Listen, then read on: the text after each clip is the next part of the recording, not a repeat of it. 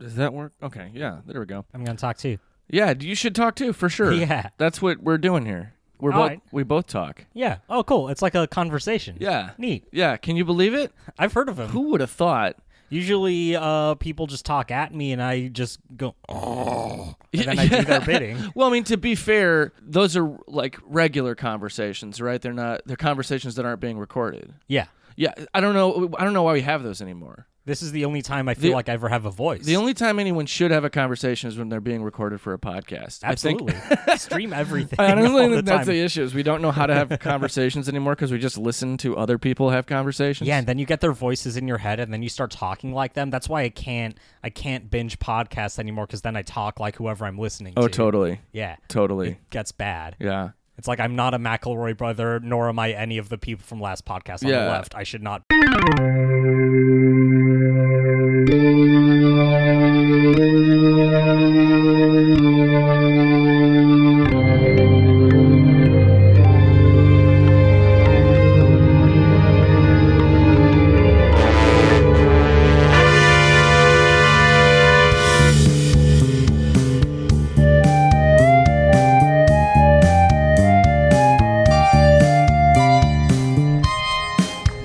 Welcome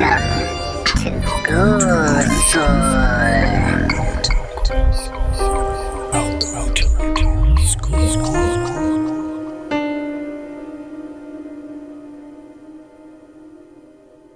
Good morning, class. That's morning spelled with a U, so it's a pun. I'm Andy Sell, and it's been a while. Thanks for still listening. I've sat down to record this intro many times, and it's just never worked out because I kind of spiral into the infinite regression of disclaimers and apologizing and excuses and indulging and contextualizing and editorializing, and we're not going to do that today.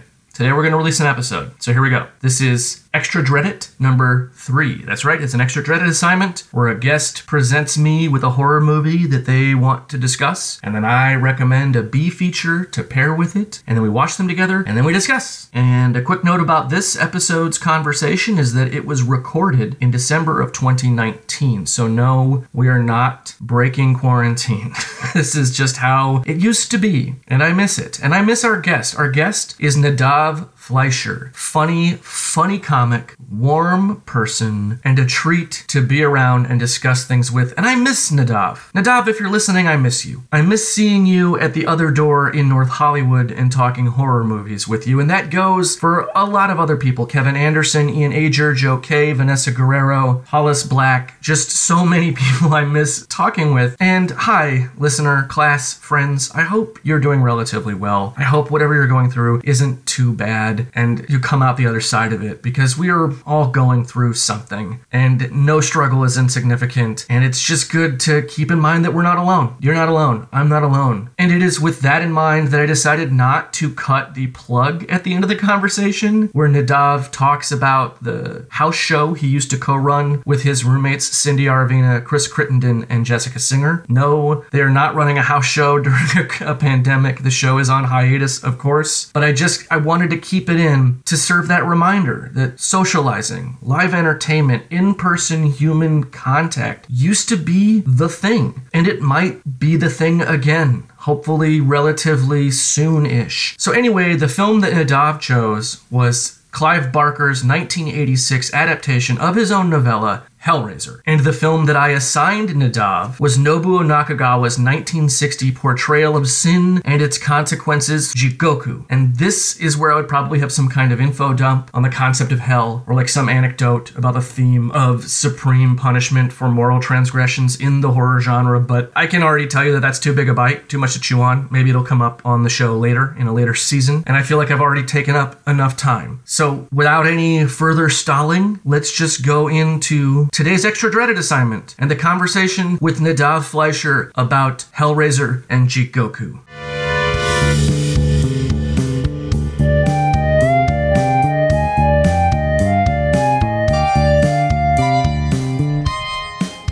People who've known me for years listen to, the episodes of Ghoul School where I started doing the format of just me lecturing for a while, and they were like, "Why are you talking like Aaron Mahnke from Lore? What is your problem? That's not how you talk."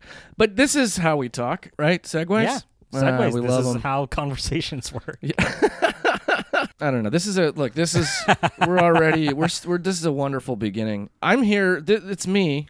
Hi. And I'm here with Nadav Fleischer, Hello. who I'm excited to talk to. He was one of the when did we talk about that? We talked about it at Horror Nights. At Horror Nights, yeah. We went to Horror Nights, which we should have skipped Stranger Things. Absolutely. And gone to Us. It was so disappointing. Yeah. Did you go back again? I didn't. Me neither. I was unemployed at the time, Yeah, so I was same. already not supposed to be doing that. Yeah. But Joe went and said that Us was fantastic. And I heard it was it great. was like, well, we should have fucking done that Yeah. when we went. But we didn't. What was your favorite maze at Horror Nights? Oh, God. I really liked the Creep Show one. Oh, the Creep Show one was fantastic. That was really fun. Yeah. I enjoyed the Killer Clowns one Killer a lot Clowns, as well. I think, is my favorite one.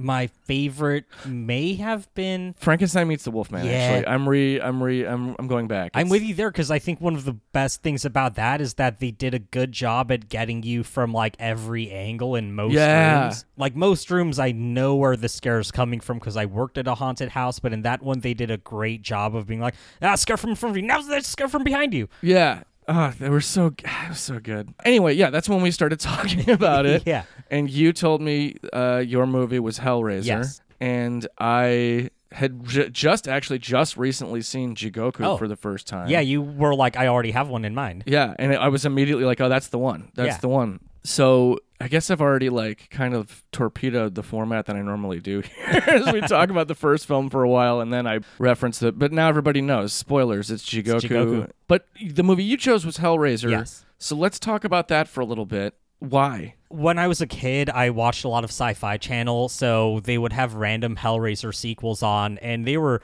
terrible. So for the longest time, the image in my head was like, oh, that weird guy with the nails in his face who gets shot by a laser in outer space. Yeah. And just like all that dumb kitschy bullshit that happened with Hellraiser later, and I never really gave it a chance. Then at some point, someone recommended the original and said it was actually very good. It was on HBO or something, so I watched that, and I was shocked at how weird and like art house it was, considering the sequels it spawned. Yeah. And then my love for it was just like, this movie made all those like possible. What? Yeah. And that there was a charm to that, and like the fact that it was kind of a slow burn and the practical effects where Frank initially gets resurrected, that scene was so that cool. scene And is once that rad. happened, I was fucking in. Yeah. Yeah. It's one of those we're there's horror fans of a certain age can relate to that, I think, because I feel like a lot of people see the later installments of things before because I was a kid. I mean, I'm old, so like even me, I have my things where I like, well, I saw that in the theater, Right. But like, even like the Friday the 13th movies, for example, I didn't see the first one first. Yeah. There's no way I did, and when I was a kid, the sequels were still coming out, so those were the ones that were, you'd go see that, Right. or you'd rent it from the video store. I think the first time I saw them all out of order. Hellraiser is one of the ones that when I was a kid, my mom wouldn't let me see. My mom get that. Yeah, fair, right? My mom let me see a lot of horror movies, but Hellraiser, she was against. So I think the first one I saw the second one before I saw the first one. Right. And then I saw the third one before I saw the first one. But yeah, it's interesting to watch, especially in that series, Yeah. to see what happens to it, and then to go back, because there's a lot of the horror franchises, the higher profile horror franchises, kind of like they all sort of go off the rails or have their own continuity issues and their own chronologies and disregard canon for other things, and they're all kind of a shit show in a lot of ways. Yeah. Even Halloween and Friday the 13th and Nightmare on Elm Street, but like nothing quite to the degree of Hellraiser. Yeah, and like, I understand why your mom would have been like, no, you watched the second one first, because that one almost is more kid-friendly. it's it's sort of like a harder R, like Labyrinth, almost. Yes, absolutely. It's very much a fantasy adventure, but like with fuck demons. Yeah. Yeah, I think the fuck demons, that's the reason I wasn't allowed to see Yeah, it. because when I don't think it was the people getting torn apart. I think it was the like, there's an extended sex scene, yes, and we don't want you to have any part of that. well, just like every sex thing in a typical slasher movie from that era was just like, they're fucking, now they're dead, fucking's Yeah. bad. And Hellraiser, it's so complicated because Clive Barker was such a kinky bastard, Yeah. which he very much infused into that movie. Yeah, he really did. And he's like, his complaints about the censorship is always fun to me. What I did don't they know if you ever. censor? I don't know that one. Well, apparently there was some spanking in the sex scene, and there was like, I guess, sodomy. Okay. And I guess they did anal. I don't know. Not sure how you depict that. Yeah, right. Without like, maybe there was a line of dialogue.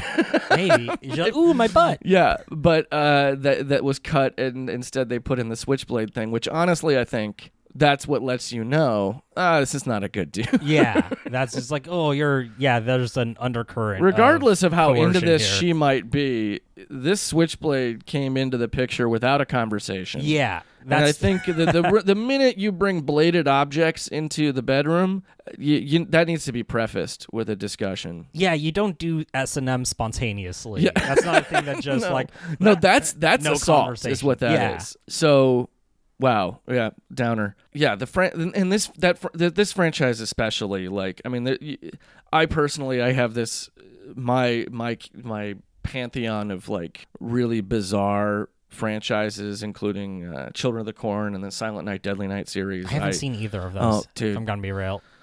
The Children of the Corn series, there's like no continuity from movie to movie. I love horror movies, but I have such big blind spots. I have never seen Exorcist. Oh, That's well, such you a big absolutely blind spot. have to see I know. Exorcist, and you have to see Exorcist 3. You can skip 2. Skip 2? Okay. Skip 2. I mean, if you're going to be a completist, if you're going to do one of those things where it's like I got to watch all these movies, I'm not that. okay, I don't yeah, care. Then that much. don't. Yeah, skip 2. Skip both versions of 4. There's two versions. There are two. All right. There are 2 Exorcist 4s, more or less. I mean, it depends what you could. There's Exorcist the beginning, and there's Exorcist. Is there one where it's a nun that learns how to dance and it's the I Exorcist wish. act? See, if the Exorcist movies had the trajectory that the Hellraiser movies did, we might have gotten there. But 1 and 3 definitely are must-sees. Okay. Children of the Corn, I'm hesitant to recommend that to anyone unless you really are like, I have to see everything, because they're like the first Children of the Corn movie is maybe the worst one of the entire series. My point is, the Hellraiser series has this crazy history behind its like its productions and its developments, and from like, direct to video / made for TV sequels shot concurrently, simultaneously, even maybe in Romania. Yeah. At a time when a lot of these, there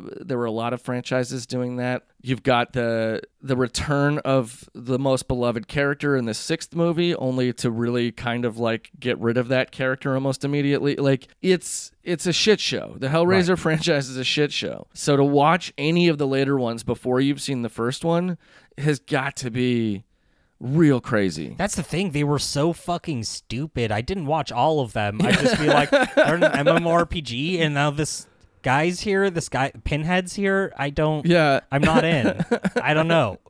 I can't imagine being invested in any of them without having seen the just first like, they're one. in an MMORPG. Cool. I've already watched Dot Hack Sign because I like anime. I don't need to see this. Yeah. Well, but Lance Henriksen is in this one.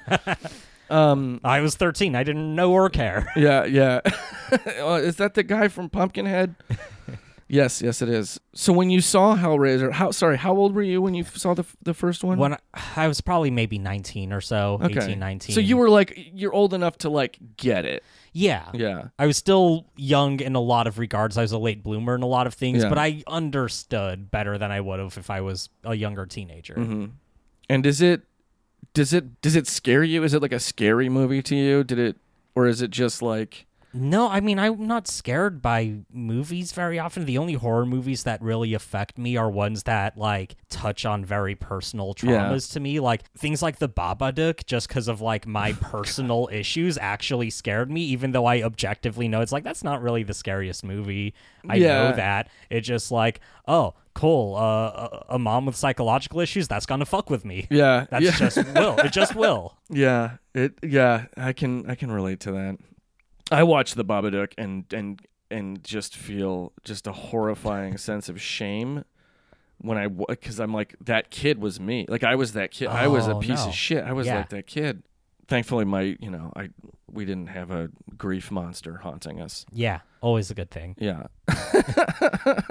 So when you, I mean, I don't know. I think the things I dug about it were like, I always thought the whole thing was going to be just the Cenobites as the main antagonist, and they're really not. Yeah. Not in the first one, at least. They're just kind of there to drive everything forward, and they just like look cool and scary for 3 or 4 scenes, but it's really the story of this weird vampiric awful rape man, Frank. Yeah. Yeah. What a piece of shit. He is. And one thing I'll say is this movie is so dense with symbolism that I've watched it a few times, like, I don't know, more than 4, less than 10. I don't know exactly. But when we watched it together, I really latched onto Frank as like the anti-Jesus character. Yeah. He's the exact opposite. Yeah. In every way. So, because there's a lot of this movie, because Clive Barker has that whole, he's got this chip on his shoulder about religion. He's got this confrontational attitude towards religion, which is not, I have that too. Yeah. I'm not trying to be like, fuck this guy. But like, it is really in a lot of his work. I don't know if I'm qualified to say that, because Clive Barker is one of my blind spots. Okay. I've read one of his books, which was The Thief of Always. I've actually never read Hellbound Heart, the novella that Hellraiser is based on, but I really want to. I own a copy of Books of Blood. I think 2 copies of Books of Blood. Have never read it. My experience with him has been that one, Hellraiser. I think he made Nightbreed, right? Yeah, Nightbreed, that's his big, oh man. I didn't care for it. I could do a whole thing about Nightbreed and my complicated feelings on it. I liked that. I really liked, Fly Guy, The Fly, that guy, the guy who directed The Fly. Cronenberg, yes. Yeah. Acting in that, he was fucking good. Oh, yeah. I really liked his whole Decker, character. Yeah. That whole thing was fucking dope. I was very into him as the villain. Yeah. That was I liked about it. I still haven't seen the Cabal cut. I don't know if there's any way to see the Cabal cut, actually. And I can't remember if I've seen the director's cut or not. I must have, because I know, I think I watched it in college. I don't remember which cut I watched. It was on Netflix a while ago. I don't know if it still is. It's probably the theatrical cut. Yeah. And there's also Midnight Meat Train. Which I really that's another. Liked. Yeah, Midnight Meat Train is solid. Nightbreed it's got its high points, it's got its low points. There's a lot of weirdness, which is, his whole thing. Yeah. But he, it's weird because he strikes me as like when I watch interviews with him now, like modern ones, a contemporary one, anything in the last 20 years, really, I guess. He just strikes me as just like, I don't like you. Really? I don't. With your cigar and like you probably, you're kind of an edgelord, man. Like, interesting. It's weird because then you watch interviews with him from like the 80s. Mm-hmm. Around the time Hellraiser was made, and he's just like this young, like kind of shaggy-haired, normal-looking dude. I don't know much about him as a person. Where did you discover BDSM, pal? Like, I'm 10 minutes into this documentary. It is currently paused behind us as we speak. Yeah, the Leviathan documentary. The story of Hellraiser. I figured I'd do 10 minutes of research. Yeah. And they're just talking about Clive Barker and just like showing pictures of him. And I don't know why I always imagined him as like Grant Morrison, basically. Just like a guy who wears a trench coat and is shaved bald and is just like, I do magic. No, he's got like a goatee and he's kind of like muscular and like wears tight black t-shirts and always smokes cigars in interviews. And yeah, I mean, he has like a look he's cultivated for sure. Like he looks like his breath smells like scotch, like scotch and leather. Yeah. But so all he eats is jerky. He's got this whole this subverting or inverting or even outright attacking religious imagery in his films. Which is interesting because this character of Frank, who is the anti-Jesus, like, he makes no illusion of him being the good guy or the hero or protagonist at all. He's clearly a monster. Yeah. He's a bad dude. Yeah. He's more the monster than the Cenobites because the way they're showed in Hellraiser is like, they're sharks. They're just forces of weird evil fuckery and They just do what they do. Well, it's interesting because you can kind of look at it several different ways, and I'm sure there's been a lot written on this. But, they're kind of, and the novella sort of, I guess, again, I haven't read the novella, but from what I understand, it sort of spells this out a little more, that they are, as they say, explorers in the limits of experience or whatever it is. Yeah, Pinhead does say says that in his big thing. They're kind of like the end result of this life of pursuing the further blurring of the lines between pain and pleasure, and trying to like find the new sensations, and they're kind of like where that leads to, and Frank is sort of they sort of lie on the outside waiting for people to get to that point, and then they show up, of course summoned by the Lament configuration or the Lamarchian configuration, the puzzle box, and then they come in. And it's sort of like, no, you're now our fuck doll. Like, you're now our object that we get to do this stuff to. And Frank's more like, I've always been more of a dom than a I don't know if this is really for me. Yeah, he's kind of like, there are no safe words. I'm sorry, man. He's kind of like, but I want to be what you guys are, and so he escapes. I guess in the novel, it's not just the blood from Larry, or in the novel his name is Rory, or the novella his name is Rory. His blood lands on some of Frank's dried semen. Oh boy! And that's what creates the portal that Frank I just can imagine escape that whole through. Floor is dried semen. I mean, it's just lots of stuff. You can't miss it. There's lots of juices that have dried down there. But yeah, so this Frank as the Antichrist or the anti-Jesus. He's not like the Antichrist in like a biblical sense of bringing about the apocalypse, just like the exact opposite. But he is the inversion of Christ imagery. It's a resurrection story going on here. But his resurrection has nothing to do with serving mankind in any way. No, not at all. It's purely selfish. And like just some parallels I caught were just Jesus took 3 days to come back to life after death. Frank took three victims, as which well as might have the been in the fourth, span of 3 days, as well as the fourth just for his brother's skin, which I think may also be a Cain and Abel thing. Well, Cain slew Abel. So there were technically 4 bodies, but 3 for him to be like, all right, all I need now is skin. Yeah. What if Jesus came out of the cave just a mass of flesh and was like, I don't have any skin. He's just like a muscle person. Yes. And he's just like, I need skin. Does anyone? I've got some apostles. Any of y'all got some spare skin? Yeah. Well, in Hellraiser, is it 3 or 2 where Pinhead does like a mock crucifixion pose? I don't remember. I can't remember if it's 3 or 2. I think it's 3. Another thing. Because 3 is the one that has the big scene at the church at the end. Another thing of the opposite of Jesus thing that is very obvious is, Jesus is on the cross. He's all bummed out, weeping, and then Frank's all torn up with a bunch of hooks. With his chains, going like, Jesus wept, licking his lips, cackling like a fucking psychopath, and then gets torn apart and dies. He's just, which I love that line was improvised, and I guess he was supposed to say fuck you. Yeah, I think the line was fuck you originally, and Andrew Robinson was like, I'm going to say this instead. Yeah, and it's cool. It just spells out, it just really hammers in that artistic choice. Yeah. I mean, I think it's a great... it's a great line. And it's haunting. And it's a great moment. It's haunting seeing this guy about to be torn apart, his brother's skin on his body all stretched out, just like licking his lips, looking and at his niece. Yeah.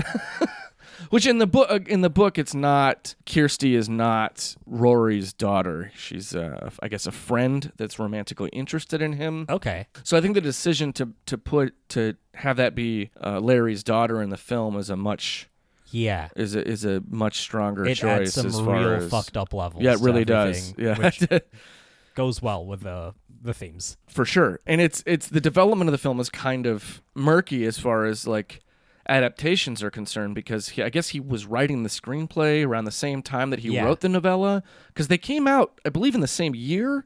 Right. Hellbound Heart was part of one of the Night Visions anthology collections, and then the movie was 86 Sounds right. in the same year. So Yeah. so it's like around the same time. So it's interesting that they're both have different focuses with the story they're trying to tell. I mean, they're basically telling the same story, but Yeah.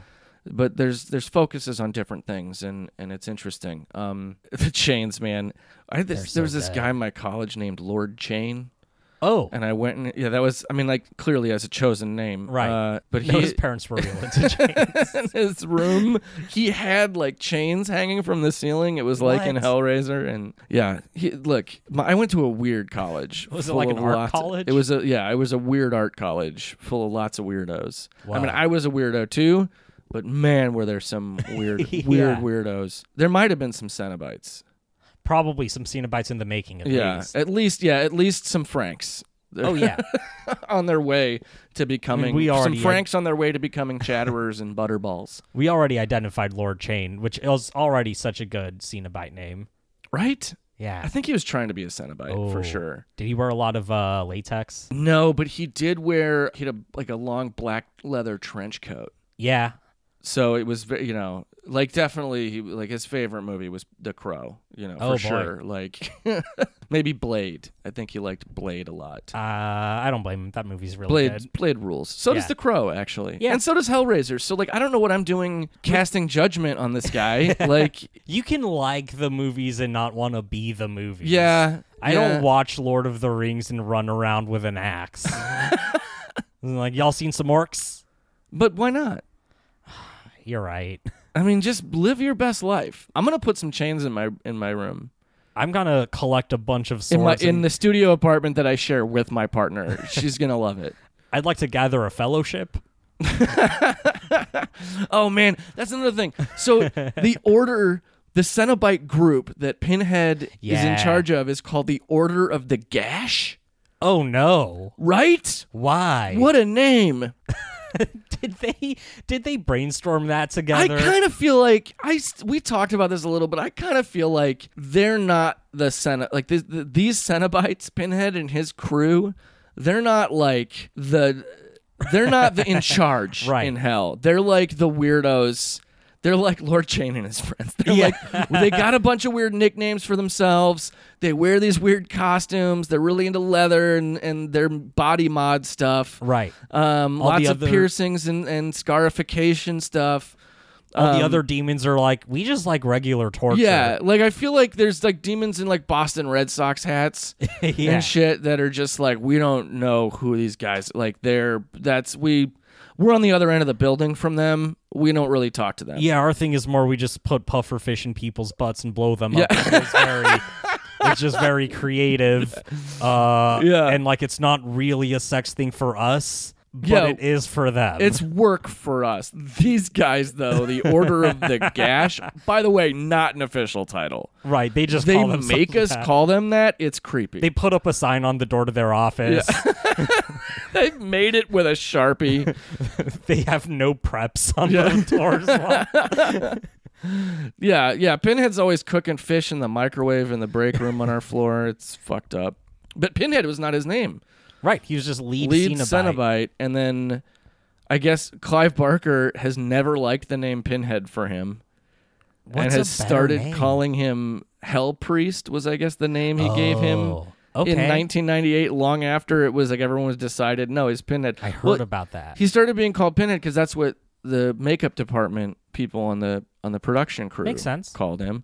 They had a nickname for the female Cenobite. It's weird how the names work because there's Butterball Cenobite, which is okay, you named him that. Yeah. That's his name. Yeah. That's canon. That's on the credits. Named after the boxer, I assume. And then Chattering Cenobite, Yeah. which is again, it's in the credits. Yeah. And there are two others. And he does that thing. Lead Cenobite and female Cenobite. Right.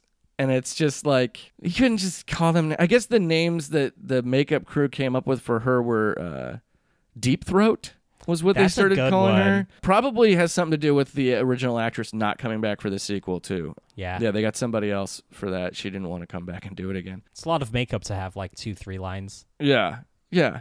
She had lines though. I She mean, did have lines. Butterball and Chatterer did Had not. no lines. Chatterer just got to put his fingers in Kirsty's throat. That's a weird choice. Yeah. That I like.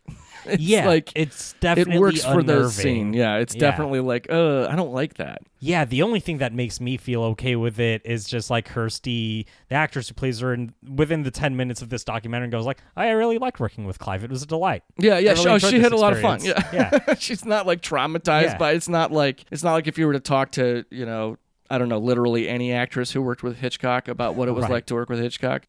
Cenobites are, I don't know, like they're scary. Yeah, they're scary. I mean, they're kind of like, it's sort of like you look at them and you can kind of see like, they definitely want, even with the design for Chatterer, it said that they were like, well, we don't want the teeth to be too inhuman looking. Like, because normally, you put teeth in a monster, it's like, well, they got to be like fangs, Right. or maybe like filed down all weird. But for this, it was like, no, it has to be clear it was a person. That's the thing about Yeah. the Cenobites, is they were people. Yeah. They were people whose addiction to this, whatever, has driven them to this extreme, Right. and now they can't come back from it. Yeah. Let's see. Pinhead likes pointy objects. Yeah. Female Cenobite, deep throat, I guess. Yeah, What is I she don't. into? Yeah, just having her throat torn open. I guess choking, maybe. Maybe. All right. Butterball, maybe like some feeding stuff. Yeah. And Chatter biting. Could be. I don't know. I don't That's know. the thing. There's a lot of questions here. Yeah. But there's one thing that's not up for debate is the sexuality of the film. Oh, absolutely. It is. Even the box itself, there's like a sensual quality. There's like an Really? arousal to solving it. Did you have you ever the noticed that? puzzle box. I The thought about puzzle the box. movie, the box the movie comes in when you buy it. Yeah, didn't you get the 30th anniversary limited Blu-ray release? Right, the one with where, like, nipples on when it. when you open it, it moans. You open it up and it just says, "Daddy." You open up the second panel with the second DVD and it's just a baby crying. Yeah. Which is also a thing. Yeah, you have to wipe sweat off of the Blu-ray before you take it out of the.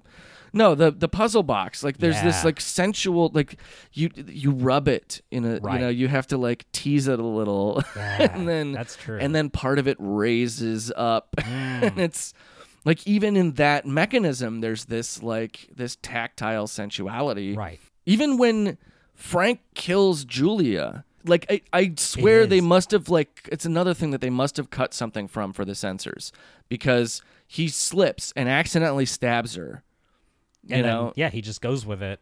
and just continues. Yeah, he just keeps stabbing her. Yeah. It's almost like I put the tip in. It's now I gotta finish. Yeah. And, And he then- even has this kind of he's spent when he's finished killing her. Yeah, and he does that thing where he just slips. That was the first time I'd seen it too, when someone slips their fingers into their throat to suck their blood. 'cause He's doing the vampire thing. Yeah, but with his fingers. which With is his fingers so in cool. her skin. I think I've seen that in a few things since then, but that was the first time. And also, this movie was the first time I'd ever seen the concept of someone going, some call us demons, the others call us angels. Yeah. We could be either. Yeah. It's very ambiguous. Yeah. It's that idea of again, they're not the threat. Frank is Yeah. the threat. It's funny because it's a classical. There's so many references. There's references to Dracula in Right. it, like with the vampirism, but with the some certain connection to animals going on. Yeah, a lot in of there, bugs. insects and rats and Yeah. things. There's a Psycho reference. Even you pointed out when we were watching it, Frank, the first time in that flashback sequence, That's right. he asks to be invited in. Yeah, and that's well before That's he vampire died. rules. Yeah. So well before he died, he was already a He was monster. already a monster. There's Wolfman stuff. There's Mummy stuff in it. There's Psycho references. There's Frank. I mean, his name's Frank, Yeah, and he gets reanimated. That's fucking Frankenstein. Oh, yeah. It's good point. It's right there. It's right there. There's just tons of this obvious. Clive Barker loves the classics. You know, Yeah. Clive Barker loves the classics. So it's a very classical kind of thing, but it also wears leather and it fucks hard. Yes. Uh, And it's cool because the amalgamation of these monsters is in this character who was very much human from all his reincarnation and vampiric powers. When he's asking to be invited in, and it's not so much that he asked to be invited in, it's that he would not come in until he was invited. Yeah. Even though the door was clearly open and he's Yeah, like, it's I'm here almost for the like wedding. that's him asking for consent to do all the shitty Yeah. things he's doing. I don't know. It's like, I mean, I'm not a clinical psychiatrist Right. or psychologist. I can't answer these questions. Yeah, there's floorboards, there's creaking floorboards, there's the blood is used as a trigger for supernatural stuff. All very There's classic. a Renfield, the bug hobo. Oh yeah, there's just eating bugs. eating crickets in the pet store. Total Renfield. Yeah. Yeah, absolutely. Then turns into a bone dragon, flies away at the end. Yeah. It's That's an odd choice, but yeah. okay. That goes back to that's a Siegfried versus the dragon story. And there's a lot of other stuff too that's very classical. There's noir shit in this movie. Yeah, There's like so much of it. I was saying this. that was a good point. It's like it's when she meets up with them, when she summons them in the hospital, and they're like, all right, we're gonna get you, and she's like, no, what about this guy? He got away. You gotta go. And they're like, I mean, that's again, it's a thing I never really liked when I was younger. I couldn't appreciate about the movies. Is like, I don't really feel that. Like, I get that they represent hell or whatever, and Yeah. that's scary and torture or something, but like, I don't know, they don't seem like they have their shit together. right. And I kind of like that more now as an adult, being like, well, It's a clerical error. Stuff's tough all over. Yeah, you're you talking know? about when There's red tape and everything. They don't realize that Frank is gone until Yeah. she points it out, and they're just like, shit, we don't really have administrative assistants in Yeah. keeping track of all of this shit. Yeah. We just assume people stay, because who doesn't? Yeah. Who would leave? How do you get out? We Yeah. didn't know there's a way out. Shit. We left the door open. We really don't have our shit together. But it's also very noir. It's very much like, at the end of a noir when, one crew of heavies meets a protagonist or even anti-hero and it's just like, yeah, you got the money, you fucked up and now we're here, and it's just like, get this other guy instead. Okay. But he better be there or we're coming back for you. Or we'll tell you solar pot, Yeah, see? they're like the tough guy. They're like the low level goons in a noir. It's great. Did you have any with the religious iconography going on in it? Do you have any connection to that in the film? Like, do you have any personal religion deal? Not really. I'm a Jew, so I don't give a So, fuck.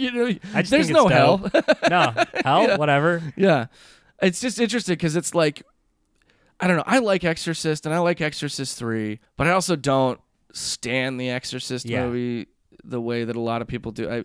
I get why it's as important as it is, and yes, it is technically a fucking, like, it's a kitchen sink movie. It's just everything, every trick that's being used is being utilized to its fullest in that film. But like, everyone I know that really loves it is Catholic. That like, makes everyone I know perfect that's sense. like, The Exorcist, though, it's like that's the best. One of my best friends is Catholic, and he loves The Nun.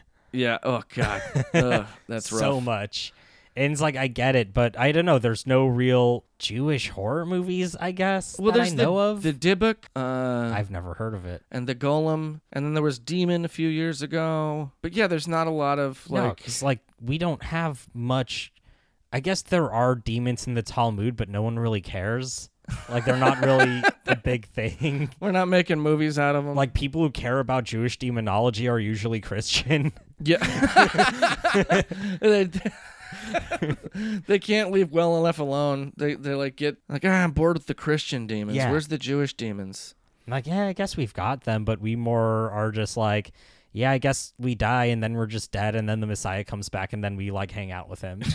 But I also know that the Hellraiser movies are big among, and this is anecdotal, but from my experience, are big among like, ex-Catholic people in the queer communities. Like, I could see that. they're big, and that's where I feel like a lot of Hellraiser fandom is. So it's just, I always feel like there's some kind of reaction to that, to the religious iconography or the. And I think that's what I had gathered from this movie is also it feels like it's Clive Barker making fun of what Christians think kink is and what it'll do. Yeah. It's just like, Well, it is. I mean, there is Yeah. sort of a puritanical core to this movie, but it feels almost like a satirical yeah, puritanical like when you core. know what Clive Barker's all about. Yeah. Like, I've heard anecdotes about him having, gay blood orgies in like the back of a comic book store in LA that's closed now.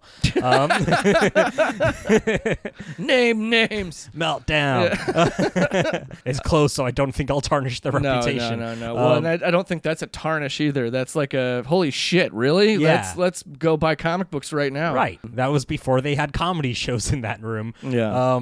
But yeah, like knowing what he's into, I don't feel like it is puritanical. No, I mean at all. Like there is that bent to it, but I again just feel like it's him being like, yeah, this is what y'all dummies think. Yeah, like, you idiots fun think sex that if you is. fuck too much, you're gonna turn into a fucking hell priest. Yeah. It is definitely like, and again, at the end of the day, it's a horror movie. Like, Right. we're making something. You can evaluate whatever metrics you want or analyze what does this mean, but it's also just like, yeah, I want to make a monster movie. Right. And it's a good monster movie. Yeah, and here, even if there is some moralizing, it's actually the moralizing stuff doesn't really come into the Hellraiser franchise until later films when Pinhead's almost like McGruff the crime dog, just like popping in randomly. What does he do? Does he just go like, "This is your sins"? Yeah, it's sort of like, yeah, you were a bad person, and now this is what happens. And he's Saw. Yeah, Jigsaw. yeah. One thing that always makes me giggle about Hellraiser is at the end when she's like zapping all the Cenobites back into their boxes, and they're all, kind of scary, but then there's Butterball just like, no, he's got a knife. Yeah. Watch out, the demon's got a knife. Uh-oh. Why? What? Like, why? Can you give him something else spooky? No. Like a scythe? No. Maybe a scimitar? No. Oh, no. He It's just can't. like, he's got a small knife. Watch out. Yeah, it doesn't. That whole scene just feels very tacked on. It's almost like it would have. I do think a better ending would have been she sees Frank in her dad's skin Yeah. get ripped apart after licking his lips at her, and then they're gone, and it's like, oh, well, that happened, And Yeah. now she's got to go to the Chenard Institute or whatever that we see in the sequel, and just end it there with that uncomfortable.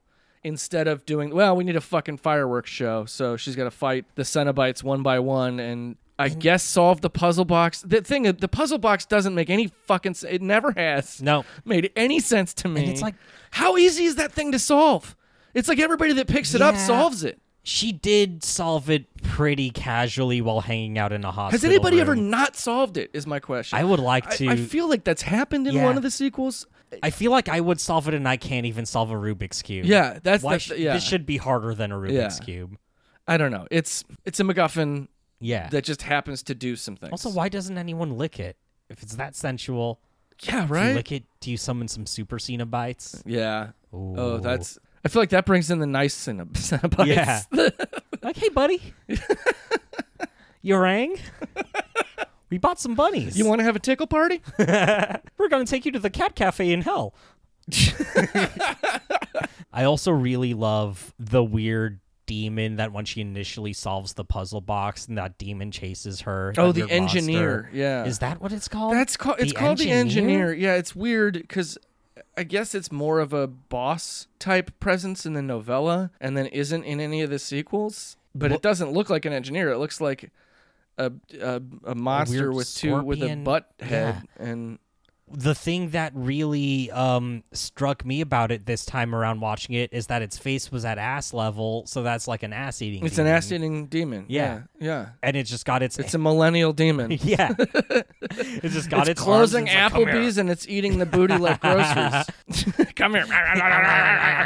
Oh, I do want to talk about Claire Higgins' performance as Julia. She did great. She's so fucking good. Yeah. She's so She's good. That character is so unnerving. good. It's weird when you watch the Leviathan doc when they talk about like, oh yeah, she's just evil. She's just an ice queen or whatever. And it's like, I don't get that from her at all. Like, I see her hesitating the entire movie. For most I of see it, her at being, some point like, she kind of leans yeah, into she it. kind of like at the end she kind of leans Yeah. in a little bit, but I definitely I also think Frank is the one that like poisons her. You know, like Absolutely. she seems like a nice like whatever until Frank comes along, and then now she's like, oh, I got anything for that good dick. I do think that is The a lengths weird... she'll go to for the good dick. It's That I'll is a murder weird 3 people. I feel like that's a weird choice until I realize some of the shit I've put up with for good sex. Look, I can't judge. Yeah, I've never murdered, but I've definitely stayed in situations I shouldn't have. Yeah. Hey, haven't we all? Yeah. Haven't we all? One thing that when she starts killing those guys, I can sense her hesitancy until that first guy ends up being very forceful and shitty. But when she just starts to lean into it is like the third guy who does the weirdest line I've ever heard a man say when he's about to presumably sleep with a woman, which is, I get lonely sometimes. Oh, man. Oh, you charmer, you poor bastard. Yeah. Oh, gosh. And then she's like, yeah, I don't care. I'm just going to murder you. you're just going to, you're food for my skeleton guy boyfriend. Yeah, that man was divorced 10 years ago and hasn't touched anyone since. Oh, God. You know he was left for someone much more confident. Much more like Frank. Yeah. I'm not going to get into incel terminology or anything. I like at the beginning Pinhead rearranging Frank's face, the pieces of his face. Yeah, like on a the jigsaw floor. puzzle. Yeah, it's just like, that was like the first scene. That's yeah, right. It's just like, why are we showing... I love this. I wish they would make a fucking Instagram filter of that. Of just like that's your cool. face in pieces on a floor. Yeah. Like Frank's? They're just playing with their food, is the way I see that scene. Yeah. It's just they're just playing and fucking their food. I don't know if they eat them or just fuck them. Is that how I don't know. they get sustenance? I mean, does Frank... There's like the rules are all very unclear. How did Yeah. Frank get out? yeah, I guess Some if blood that's on the right. ground. His brother's blood? Okay. On the ground where he was... on the floor where he was fucking a bunch, I guess? Okay.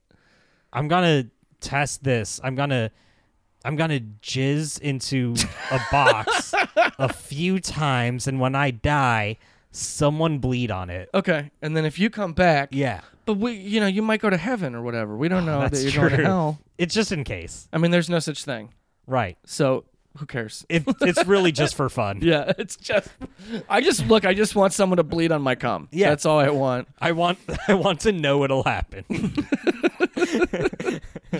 This is the first time someone's come to my place to watch one of these. Really? To do the double feature. Yeah, I Oh. normally go to other people's places Okay. or so far. I might start getting into like having people watch them on their own and then we Right. talk about it, but Well, I got to meet your cat you got Spaghetti, to meet Spaghetti. which is great. Spaghetti's She's the lovely. best. She's so great. And then we watched the film I recommended, Mm-hmm. which I don't know, so far it's weird. Like, I've been like second guessing my recommendations upon Yeah? watching them, where I'm like, I don't know if this fits as well as I thought it would. 1960s Jigoku, Yes. from Shintoho Studios, directed by Nobuo Nakagawa. What a weird movie. What a weird movie. Yeah. What a weird... I was like describing it to people after the first time I saw it as, it's if Hellraiser was made in Japan in 1960.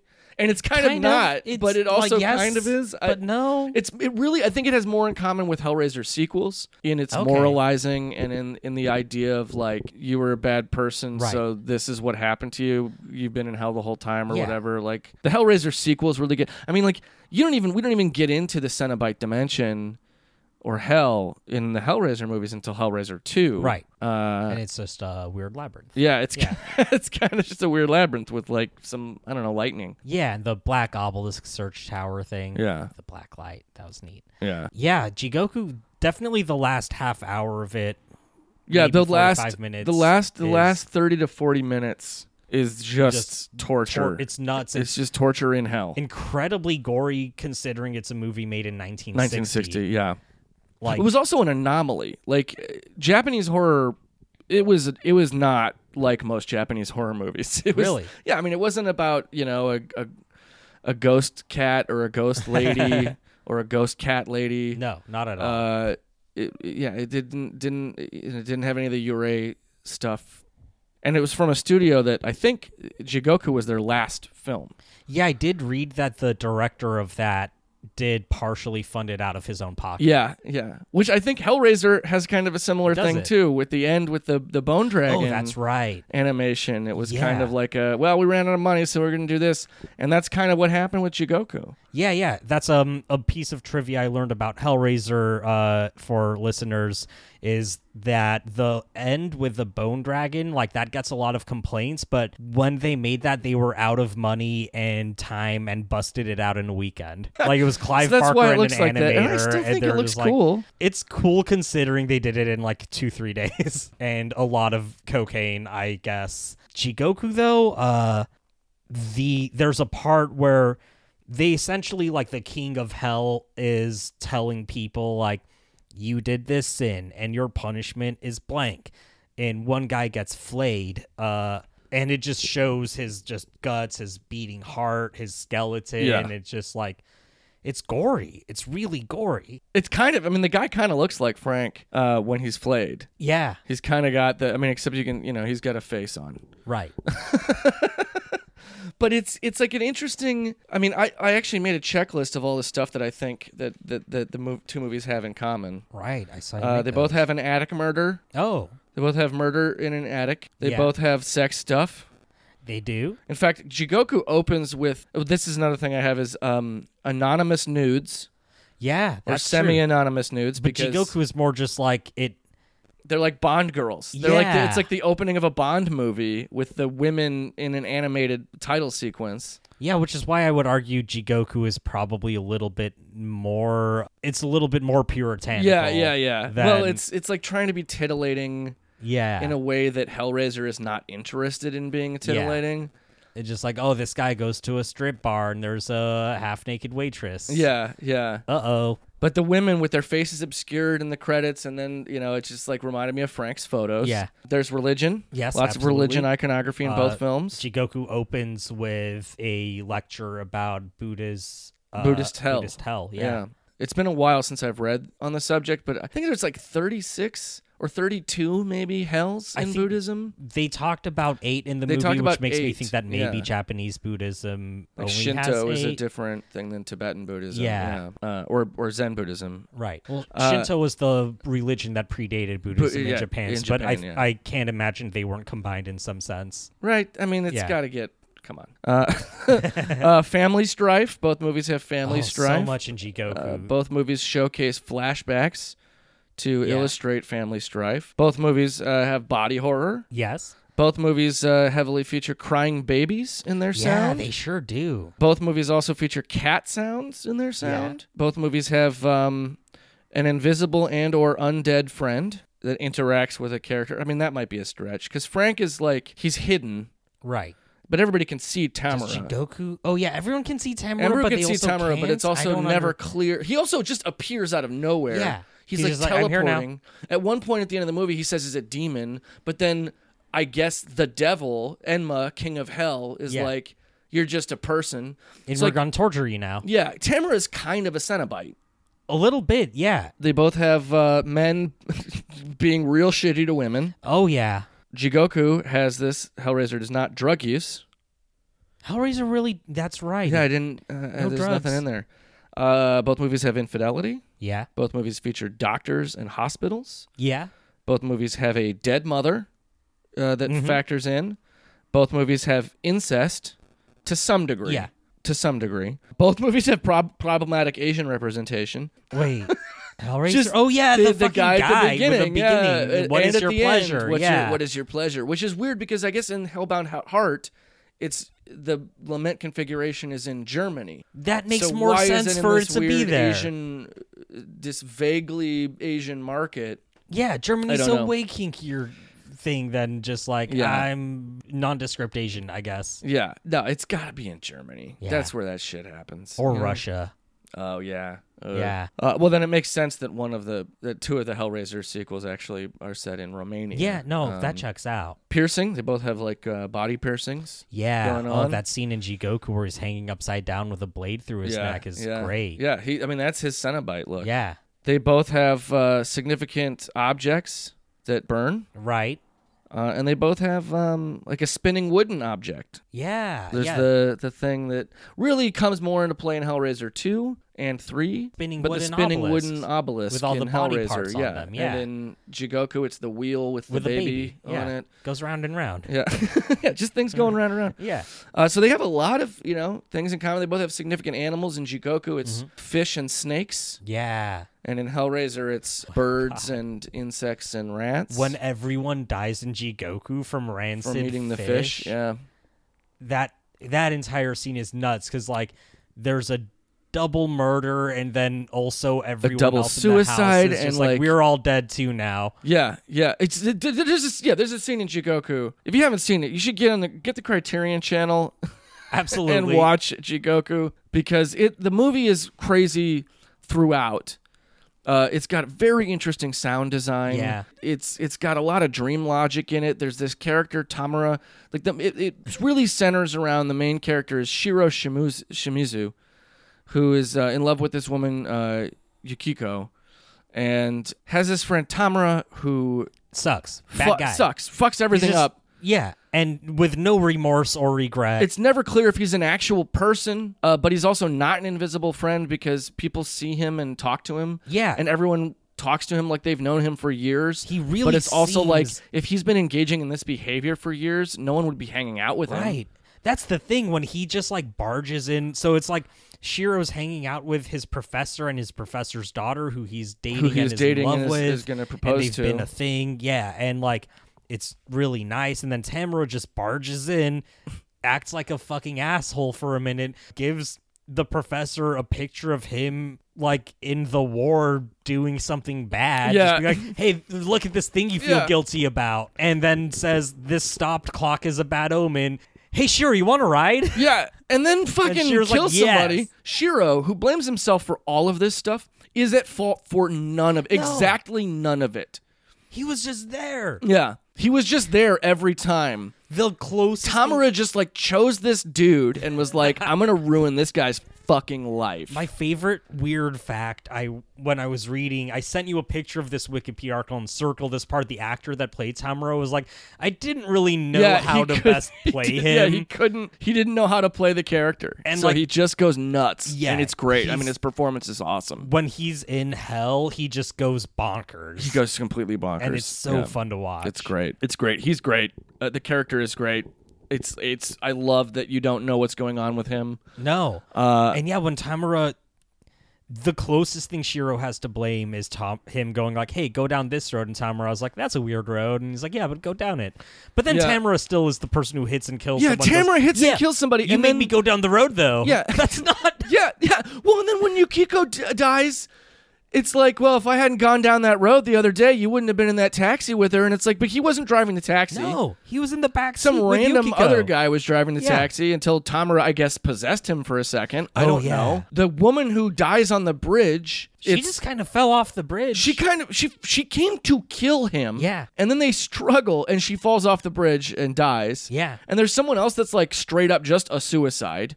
Right. His dad murders someone in Yup. front of him and he's like, "Oh, that's my fault too." And it's just like the entire time I'm like, as a person who apologizes for everything and who thinks everything is my fault, I'm like, "Shiro, it's not your fault." No, chill out. You were just there. Yeah.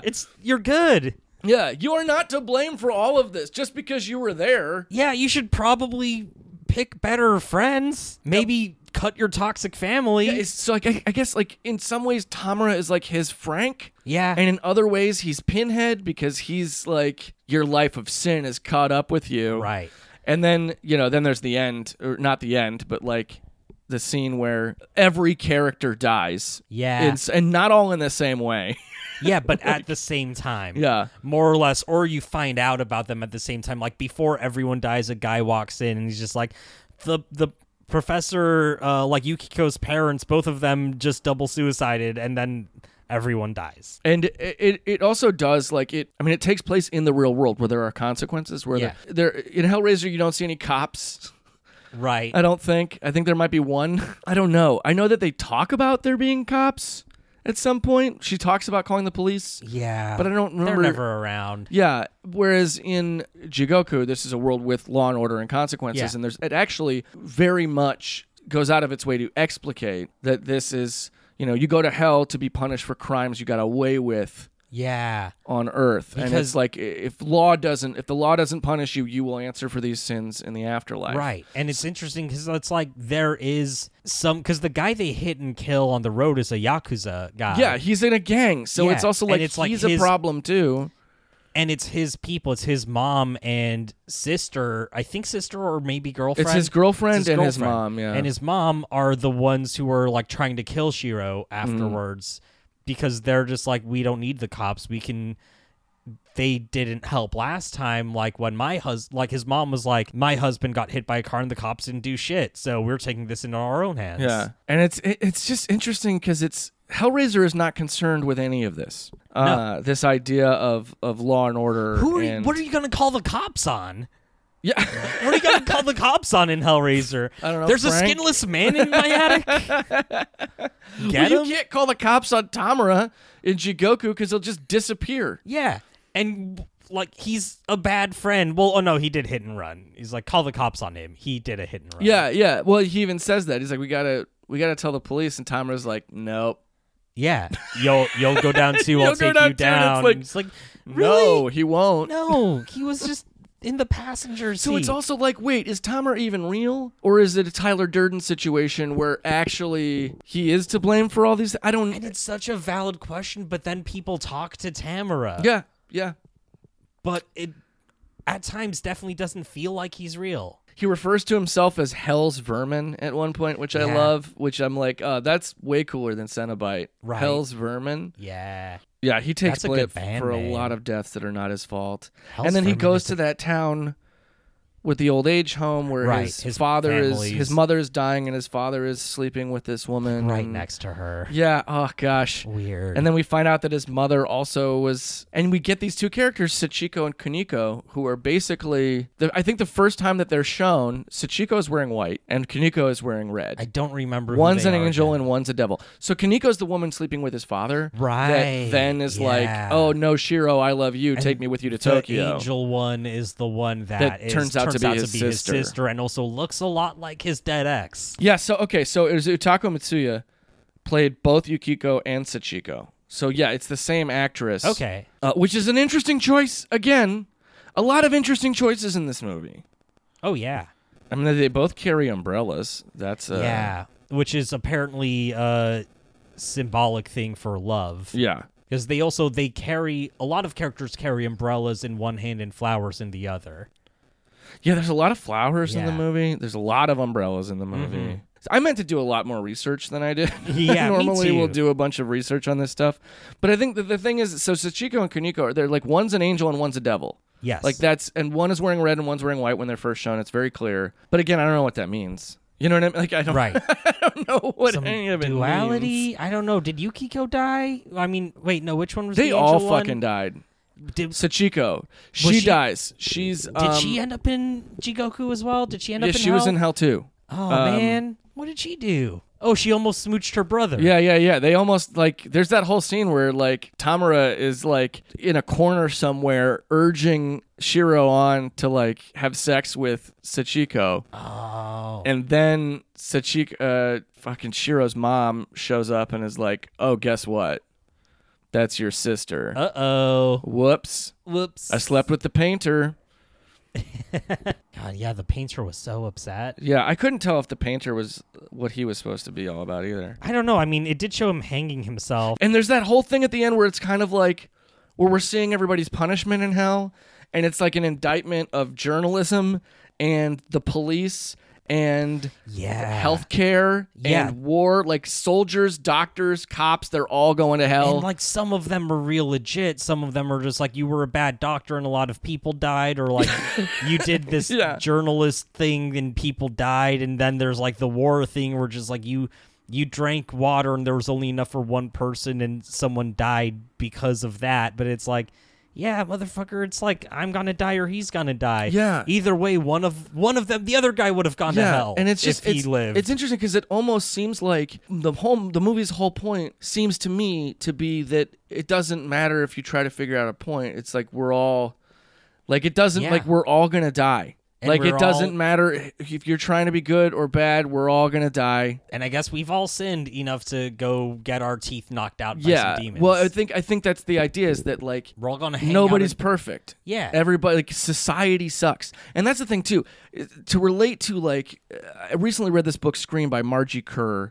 That's, it talks a lot about the science of fear and whatever. But there is some stuff on it on Japanese horror and how Japanese society is different in that it values social order above the individual. Right. And it's all about what works for the community. Yeah. And selfishness is much more frowned upon. Right. And it's like this almost feels like an indictment of that idea, but also reinforces it. I don't know if I'm making any sense. I don't know. here. I'm not sure how it's an indictment of the idea that selfishness is bad, because it seems like characters who act in their own self-interest are heavily punished. Yeah, but even characters who don't are heavily punished. You think? Oh, I guess Yeah, Shiro... because Shiro doesn't like. He's constantly trying to do the right thing, Yeah. I guess, but he's just in the wrong place, wrong time. Yeah. And is just like, all right, Well, it's- I don't want to get my friend in trouble. I don't want to cause waves. Yeah, and if you think about the people that are targeted for punishment because of sins in their profession, you know, they're all things that are very important to society. Yeah. Healthcare, the director of the old folks' home, Right. doctors, soldiers, law enforcement, Yeah. the press, the journalist guy, you know. There's all of this, like, these are jobs that serve society. Yeah. And it is like, okay, the cop is crooked Yeah. and he's in it for himself. And that's why he's in Right. hell. But yeah, then there's other stuff where it's like, oh, you just didn't do your job good enough. Yeah.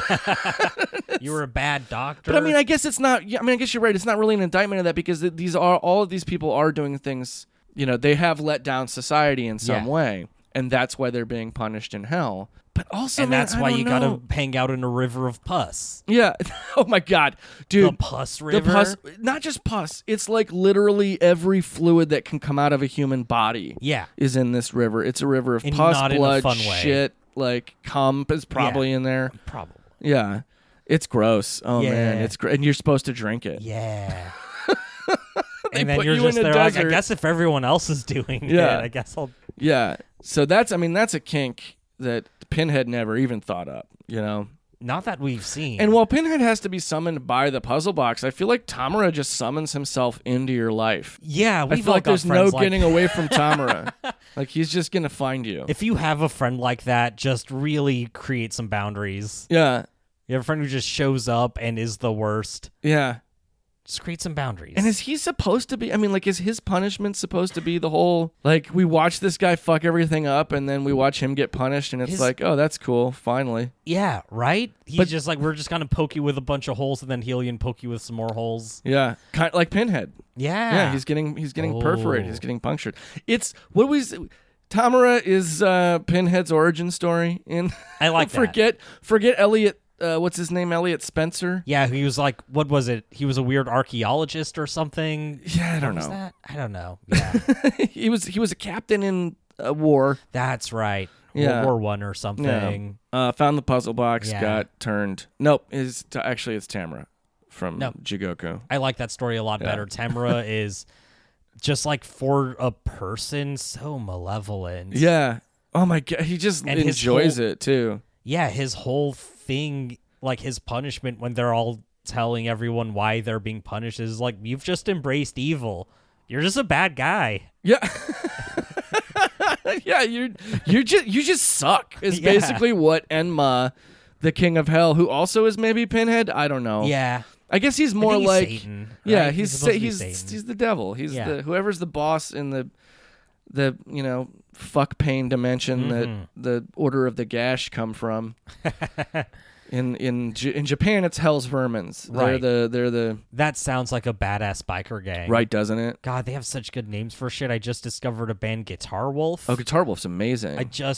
There's like, they have a movie that I Wild watched Zero. half an hour of, but then I got distracted because it was Christmas Dude, Wild Eve. Zero is so great. I was watching it with Vanessa Grant and Ethan Stanislavski, and we got through half an hour of it, but then we started talking about our feelings, so we didn't get through it. Well, but I was enjoying it. You need to get back to it. Yeah, that. But I just started listening to them, and it's just like, oh, there's a guitar wolf, a drum wolf, a bass guitar wolf, wolf, drum wolf, bass wolf. Yeah, those are just the members of the band. Yeah, it's like better Ramones. Yeah. Ah, Guitar Wolf were so great. Yeah. And fucking Wild Zero is a fantastic movie. I gotta finish it. It was You do. nuts. I don't know if we've come to any conclusions about this. Are we supposed to? Because there's a lot of I similarities. mean, the ending is bleak as shit. Yeah, because it's just Shiro trying to rescue his baby, and then the movie cuts back to the real world where and everyone's still dead. and there's like that's end. it. Shiro's just gonna keep trying to save his unborn child. That's his torture in Yeah. hell. He's not. That's it. He's not. He's not getting pulled apart with chains. There's no sense of closure whatsoever. Yeah, no, it's it's just like so- everything's such a fucked bummer. now, Yeah. and it's over. Whereas Hellraiser has, she manages to get the Cenobites back to hell. A bone demon just grabs the puzzle box and is like, well, I guess it's still out there, but this story's over at least. Yeah, yeah. We'll even have that like Iris out effect from the puzzle box with the fucking Lost Boys shot of the so corny. POV of the bone dragon flying away Yeah. from Kirsty and what's the guy's name? I don't know. Never caught it. Dude? Yeah, the guy who does the cigarette The tricks cigarette at dinner. trick guy, yeah. Yeah, no, the Jigoku is a way bleaker ending. Because Absolutely. it also puts you through that wild ride of like Uh-huh.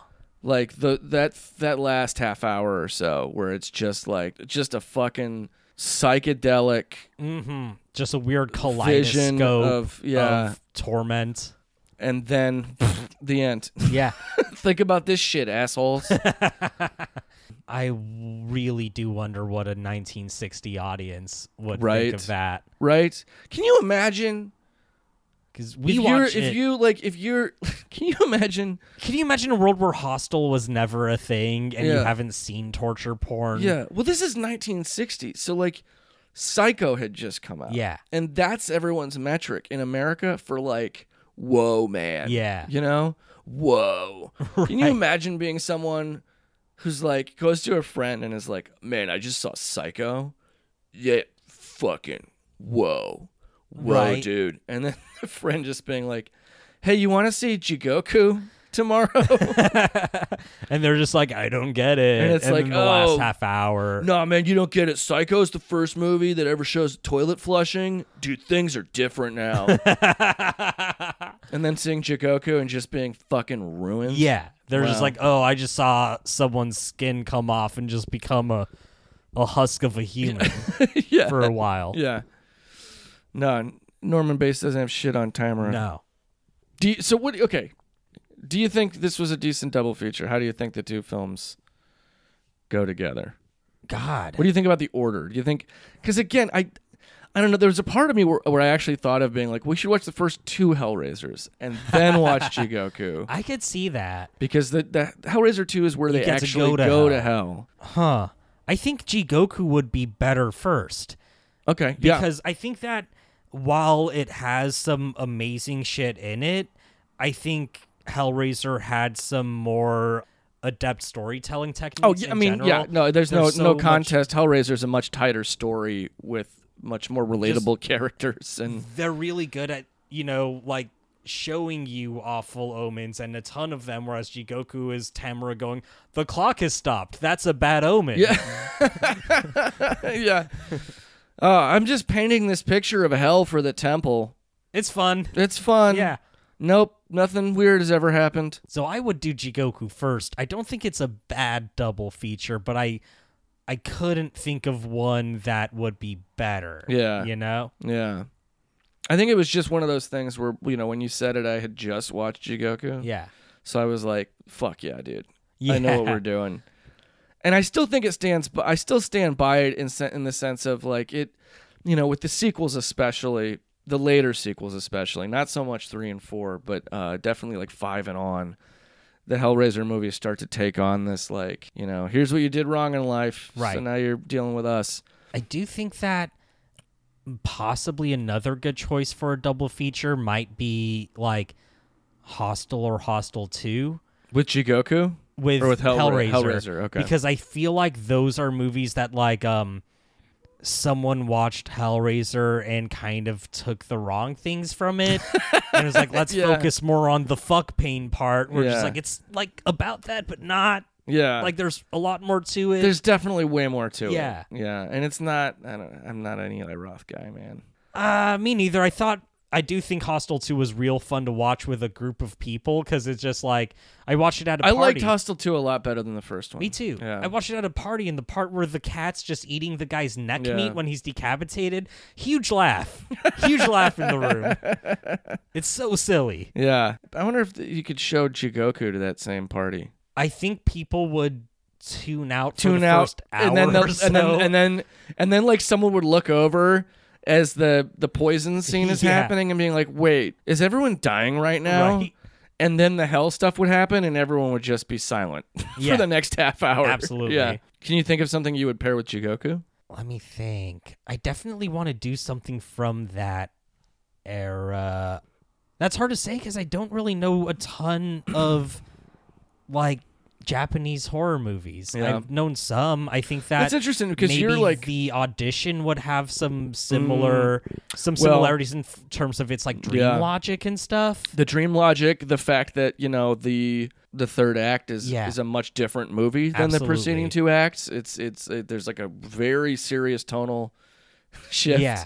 And that there is an idea of like Morality. There's some Yeah. morality. Yeah, there's like, this is your fault, but is it? You know, Right. there's that aspect to it as well. It might work with Izo. It's another Miike film, So, but it's not really horror. okay. Yeah, I don't know. It's funny. I love Japanese horror, and it's like I want to do like a whole season right. just on Japanese horror because there's so much of it, and it's taken some really interesting. It's gone to some really interesting places, Yeah. and it's informed the horror cinemas of other nations in some really Yeah, interesting absolutely. ways. It's just funny to me that because Jigoku is just such an outlier. Like Right. it's just such a different movie than anything else that's come out of there Yeah, I mean, the only actually, in terms of at the time, at least. You know? in terms of something being an outlier at the time, I guess maybe Hausu. Yeah, I mean, Like Hausu's super different movies, but Hausu's what is that? It's about 9 years later. Yeah. 7 years later.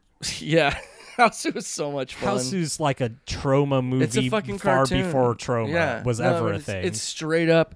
It was a story told to the director by his kids. So Yeah. like, Well, the story I heard is that the director, well, it was originally a manga, and the guy who made the manga would just base it off of his 5-year-old yeah, daughter's that's what it is. fears. Yeah, that's what it. Yeah, it was either way. It's a kid telling you a story Yes. base, or a kid is informed. A child's Right. logic is gets gotten in Hence there. why one of the scary scenes is someone in a room where mattresses keep falling on her. Yeah. Because that's just what his 5-year-old daughter was Yeah. afraid of. Yeah, but that's great. I mean, that's the relatable stuff, you know. Like Yeah. as weird as it might be, it's like that's the fingers in the mouth Yeah. of Kirsty in Hellraiser. Yeah, just like the violation that Yeah. we can all sort of attest to. Like we've all in some way had felt violated at some point. Yeah, and if you give us sensations, if you give us a visual depiction of a very specific sense or a very specific sensation, Yeah. you relate to it like immediately. Mm-hmm. You know, it's like Dario Argento said this about Deep Red, is that no one knows what it feels like to get your head cut off. Nobody Right. knows what it feels like to like stabbed in the heart with Yeah. a knife. You know, very few people know what certain things feel like. Like, you know what it feels like to stub your toe? You know what it feels like to hit your teeth on something? Yeah. Yeah. And You know what it we've- feels like to have somebody's fingers in your mouth? You know what it feels Yeah. like to have a mattress fall on you? You know, or Yeah. like those are the very specific things that like will elicit an almost involuntary response from you, from Mm-hmm. an audience. So it's like when you see somebody get a hammer in the teeth, even in Hellraiser, Yeah. it's like ouch. Yeah. You know, you have a reference point for it, unlike Yeah. That shit sucks. getting your head cut off. Yeah. You don't know. I immediately thought of like anything where finger or toenails are getting pulled out. Oh yeah. Like that's such always going Or to be a visceral. the hammer in the reaction to me. teeth in Jigoku. Yeah. Get people getting their teeth hammered out. Yeah. Like Hits two- way harder than the guy getting his hands cut off. Because I don't know what it feels Absolutely, like to have my yeah. hands cut off. Yeah, I still got my hands. Yeah. For now. Ooh. I mean, have you been a good boy? I don't know. By what metric? Have you look? Just watch what road you tell your friends to take when they're driving you. All right. Oh, shit. Do not take Laurel Canyon. Okay. That's What a- if I'm your Tamara? You're not doing a great job. We have similar kinds of anxiety that I feel keep us from being terrible. Yeah, that's true. That's true. Well, I think we're what else is going on with you? This is the point. This is why I like record these in the morning, because I don't know how to talk at night. Oh, God. I'm going back to school next week. Wait, are we still talking about horror? Yeah. All right, okay. never mind. Oh, hey, if you go to school, do not fall in love with your professor's daughter. I cannot guarantee that. Don't do it. I crush easily and often. Don't do it. If you do it, just make sure it's not your theology professor. Okay. I can do that. I will never take a theology class. There you go. Would you watch Jigoku again? I think I would actually really like to put it on at a party where people watch horror movies, because I go to those sometimes. Yeah. I'd suggest it, be like, yeah, we can all just hang out and talk for like an hour, and then you'll know when to watch the movie. Yeah. It'll be pretty clear. Yeah. I'm glad you. Thanks for talking with me and watching movies with me. Thank you for having me be a student of Ghoul School. Yeah. Yeah. Thank you for. I just said thank you, but thanks again. Well, You're delightful. Thank you. You're delightful. I want to be a guest professor at the university. Yeah. Well, look, when we have our adjunct program, I don't know where I'm going with this. Gonna make tenure. Oh, wait, can I do a plug for something? Sure, plug something. Yeah, I have a little house show called Kiddie Pool. Oh, yeah. It's yeah, I meant to tell you to do this. Jesus Christ, Yeah. I'm glad you're... Okay. I do comedy and shit whenever. I don't know. Yeah. But we have a Shark Tank parody show in my backyard called Kiddie Pool. Follow Kiddie Pool Comedy on Instagram. Don't feel shy about messaging us when we have flyers, because we don't post our address because it's our house, but we will message you the address if you're going with no qualms. Excellent. And it's really fun. I've been meaning to come to one of those. You absolutely should. I've been meaning to. I've been meaning to have you on. Oh, well, I every time I see photos from it or like flyers, I'm like, I gotta go to It's that. a good time. We've been tweaking it over the past year, just making it a better and better show, and I'm really excited to keep it going. Nice. And it's at Kiddie Pool. Yeah, Kiddie Pool Comedy on Instagram. Kiddie Pool Comedy on Instagram. Yeah. Follow it. All right. Do you want to say the catchphrase with me? Class deceased.